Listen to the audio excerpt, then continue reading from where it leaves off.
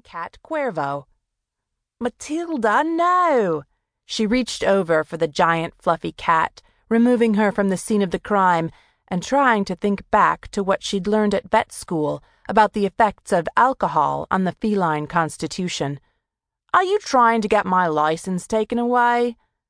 Matilda meowed indifferently. Sal held the one-eyed cat beneath her forearms, her long body hanging down as their noses almost touched. "Remember me? I'm the one who operated on your crushed belly and squished leg and mangled eye for hours after that car hit you, and then, when no one claimed your mangy stray ass, I took you in." Another indifferent meow had Sal smiling. "You're welcome," she said, rubbing her cheek against the soft white fur of Matilda's face. She liked cats. A person always knew where she stood with a cat.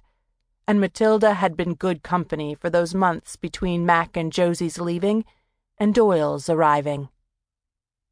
Doyle. Suddenly, Sal wasn't thinking about cats anymore.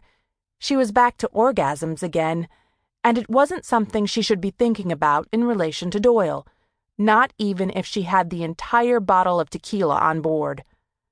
"Must not think about Doyle like that," she said to Matilda. The meow she got this time was much more perky, and Sal rolled her eyes. "Yes, I know, you have a crush on Doyle. Traitorous cat. She'd patched her up and took her in, yet Doyle got all the purrs and attention." She pulled Matilda close and hugged her tight for some distraction, but, as ever, Matilda didn't deign to be the subject of affection for too long, and squirmed in protest. All right, Sal said, pulling her up until they were nose to nose again. "You want to play a drinking game with me?" Matilda stared dispassionately with her one freaky yellow eye. "The first one to blink, or wink in your case, drinks. You milk, me Cuervo. What do you say?" The marmalade cat stared some more, unblinking. "Oh, you're good at this," Sal murmured. "But first we need music." She put Matilda down and stood. "You want a shot glass or saucer?" At 8:30, Doyle Jackson powered 2 at a time up the internal stairs of the Kennedy Veterinary Practice to the apartment, sweaty from his run, and looking forward to a long, cold beer. He wiped the perspiration off his forehead with the back of his hand as he kicked off his trainers on the doormat.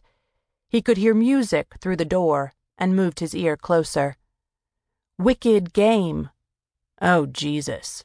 Chris Isaac. Or, "Chris, watch me make all your clothes fall off, Isaac," as one of his sisters called him. He gave an internal groan as he rested his forehead against the door. Sal was probably in there dirty dancing with whichever hapless guy she'd crooked her finger at recently. He contemplated turning around and hitting the pavement for another hour or so, then instantly rejected it. He was dog-tired after a long day. All he wanted was a shower, a beer, and his bed, in that order. And this was his home, too.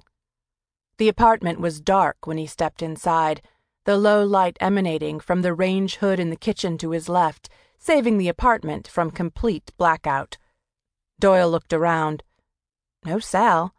Maybe she'd moved the dirty dancing into the bedroom? "Sal," he called. "Doyle?" A blonde head poked up over the top of the couch to his left, and she smiled at him. Doyle blinked. Considering scowling was her default expression where he was concerned, the smile almost knocked him on his butt.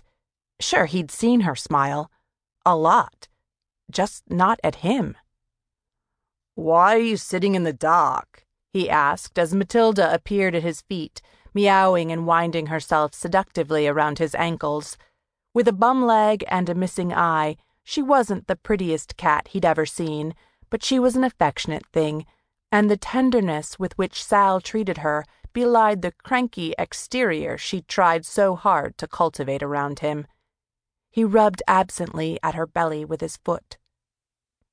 "You've been out for a run," she said, completely